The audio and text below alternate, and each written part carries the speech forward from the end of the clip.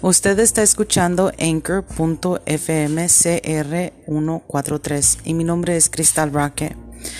Sí, lo que estaba hablando con un amigo el día, era ayer. Estaba hablando con un amigo y él me dice, él tiene como 45 años, ya va para 46 años, y me dice que sus propiedades ya están pagadas.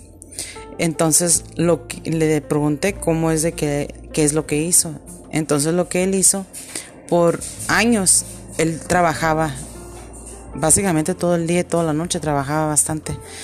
Y entonces él lo que hizo, pagó sus casas. Las casas que él las pagó es porque se dedicó a trabajar solamente, ¿verdad? Y ahora pues ya tiene sus casas pagadas. Lo que yo le estaba pensando, digo, mucha gente cuando estamos jóvenes tenemos que 17, 19, 20, 21, 22, 23, ¿verdad? Y lo que se dedican a esa edad es disfrutar la vida, parrandear, tomar, bailar, gastarse dinero que uno no tiene, las tarjetas de crédito. O sea, yo conocí a un muchacho que tenía 23 años que debía 1,400, creo que era 100,000 dólares lo que él debía de puras tarjetas de crédito. Entonces yo me pongo a pensar, este muchacho tan joven y tiene ya este problema. O sea, eso ya es para una persona que ya está retirada, jubilada y que hizo un error en sus finanzas. Entonces, lo que yo les quería sugerir a todos los que me están escuchando a la edad que uno tenga, y especialmente si tengo gente que escucha que tienen como 23 años, porque me fijé en el Geographics para ver qué es mi audiencia. Yo lo que les puedo sugerir es de que trabajen y ahorren. Claro que se van a hacer esclavos van a trabajar y solamente vivir, trabajar, comer, dormir y hacer lo mismo todos los días, ¿verdad? Pero si se enfocan por 2 años y trabajan lo más que puedan, entonces lo que pueden hacer es lo que pueden hacer es comprarse una casa. Y entonces en vez de que renten o alquilen, lo que pueden hacer es meter su dinero a una casa que vayan a comprar. Mucha gente dice que normalmente que cuando uno es joven, que uno no tiene el reconocimiento, que uno no puede pensar bien, que uno no sabe lo que está haciendo. Yo personalmente pienso que entre más joven eres, es mejor que compres tu casa para cuando ya estés a una edad de, por decir 45, ya tienes tu casa pagada o por terminar de pagar. Entonces, en vez de que estés comenzando a los 45 para comprarte una casa apenas y luego después tener 30 años de comprar esa casa o 15 años que tengas para esa hipoteca de esa casa, y con todos los cambios que están pasando ahorita en esta vida, yo les sugeriría, especialmente a mi hijo, yo les sugeriría a mi hija, no tengo, pero si tuviera, lo que les sugeriría fuera de que compraran una casa en cuanto puedan. Si tienes 18 años, 19 años, 20 años, cómprate una casa.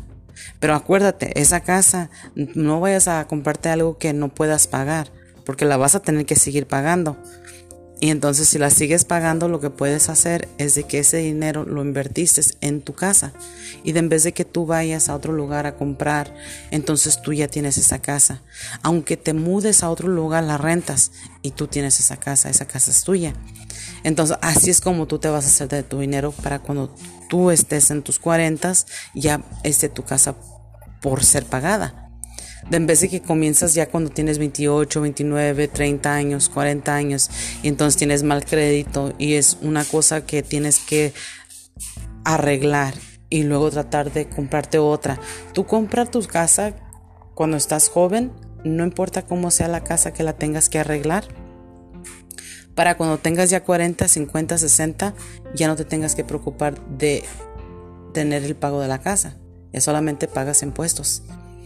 Entonces, lo que yo le estaba diciendo a mi amigo, que cómo es de que él hizo, qué es lo que él hizo, ¿verdad? Porque obviamente uno lo que quiere hacer es aprender buenos hábitos a a un, una, a una temprana edad, en orden para que uno, cuando ya esté en la tercera edad o cuarta edad, no estoy segura cómo se dice, pero ya cuando uno ya está en la tercera edad, entonces ya uno ya tiene, aunque sea algo ahorrado, o puede uno sobrevivir, ¿verdad? Lo que pasa mucho con latinos es de que ahorramos el dinero, lo mandamos para México y compramos, o para su país natal, y compramos propiedades en otro país. Pero usted tiene que recordar también, compra cosas en otro país, y ¿qué es lo que pasa? Se compra su casa en otro país, pero usted por 50 años vivió en los Estados Unidos. Entonces tiene que ir para allá, acostumbrarse, nueva vida, nueva familia, todo no sabe dónde está la familia. O si va todos los años, entonces uno se acostumbra, ¿verdad? Pero normalmente lo que uno hace es de que manda dinero para otro lugar. Y entonces ahí es donde quieres vivir, morir y todo lo demás. Pero lo que yo sugiero es de que en vez de que tú lleves tu dinero a otro país, mejor tenlo aquí, mantén tu dinero aquí en donde tú vives. Entonces cómprate tu casa, estés joven, y es básicamente una bolsa lo que estás haciendo. Entonces tú te compras algo y esa bolsa tú vas llenándola para el día de mañana que tú vayas a vender. Entonces de todos modos se mantuvo el valor, o sea, agarraste más dinero por lo que pagaste. Muchos latinos hispanos, lo que yo pienso es de que no piensan en eso, porque piensan más bien en regresar, regresar a el país donde nacieron sus padres, de donde sale su descendencia. Pero el problema es de que si nunca has vivido en ese país natal de tu familia y nomás vas una vez al año, es diferente a vivir en un país que nunca has vivido. A lo menos de que en verdad tengas pensado hacer eso y quieras hacer eso. Mucha gente dice que son hispanos, ¿verdad? Que son latinos, que son de un país, ¿verdad? Pero nunca han vivido en ese país. Nunca, o sea, tus padres tal vez vivieron ahí, tus abuelos tal vez vivieron ahí, pero tú tal vez no viviste ahí, pero tú reclamas ese país. Y si oyen algo es que estaba secando.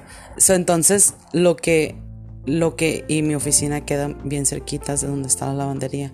Entonces, de lo que estaba diciendo es de que mucha gente piensa que ellos pueden regresar también, o van a vivir ahí porque es súper barato, vas a pagar 20 pesos por $1.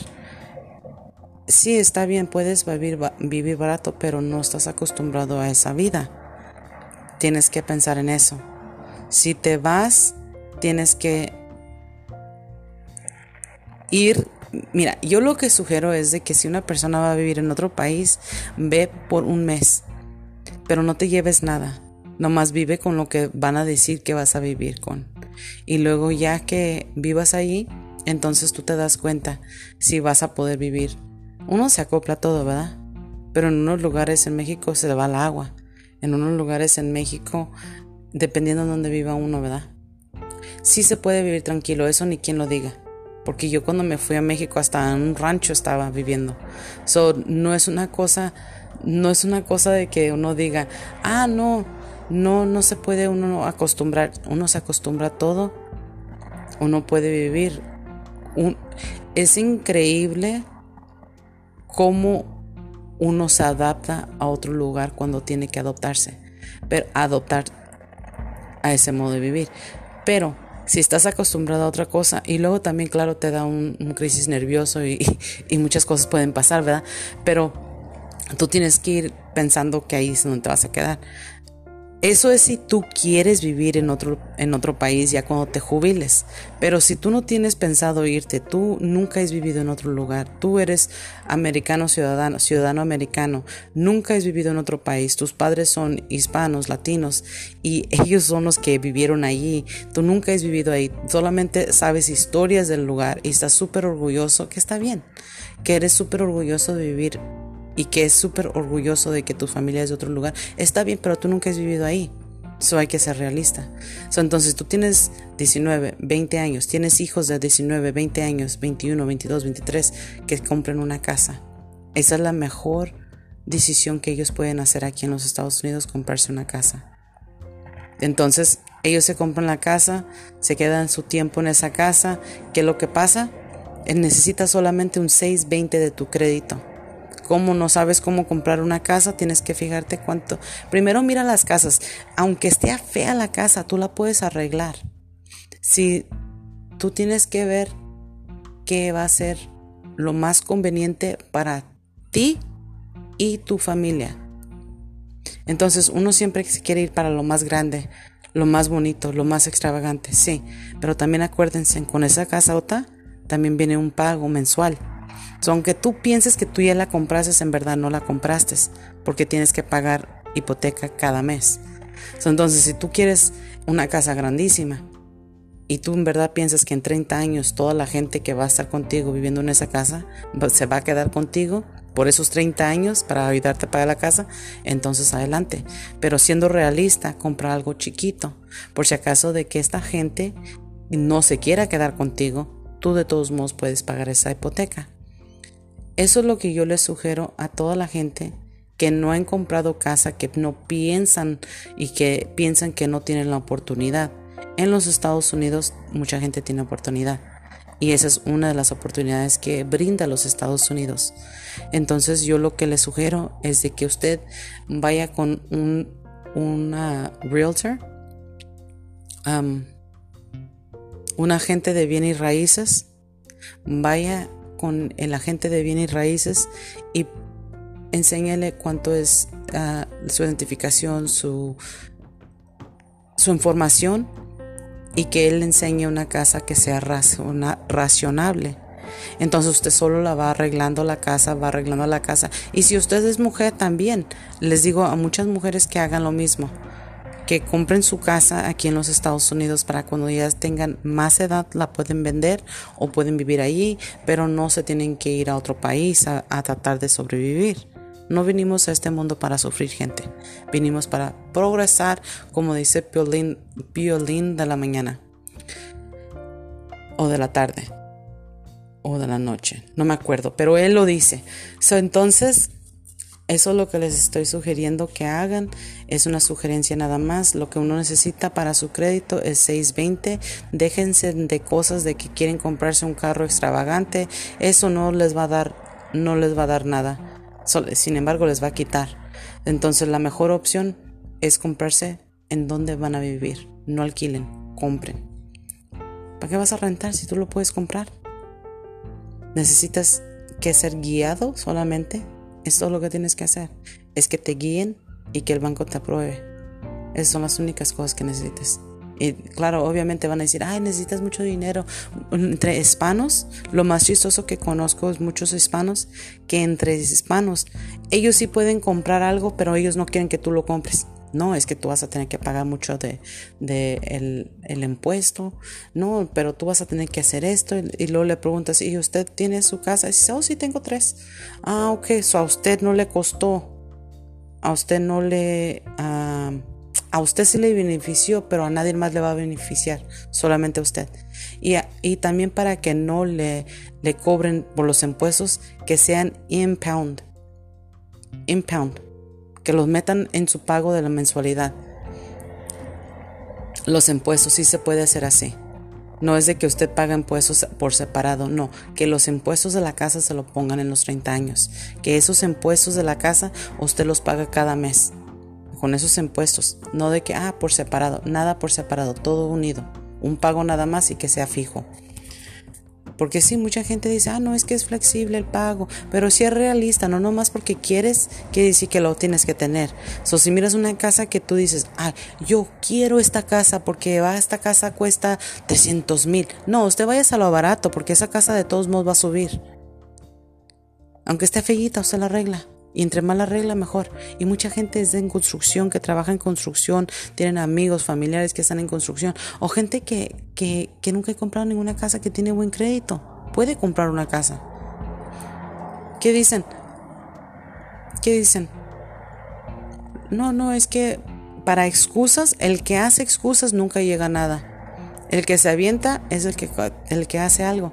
Les voy a comentar, yo tengo una hermana, ¿verdad? No tengo bastantes hermanas, pero una hermana hace muchos años, un muchacho me dice, primero les voy a comentar, un muchacho me dice, no, es que tú no has sufrido. Le digo, mira, yo tengo una hermana que me rentó el piso de su sala por $400 cuando me divorcié.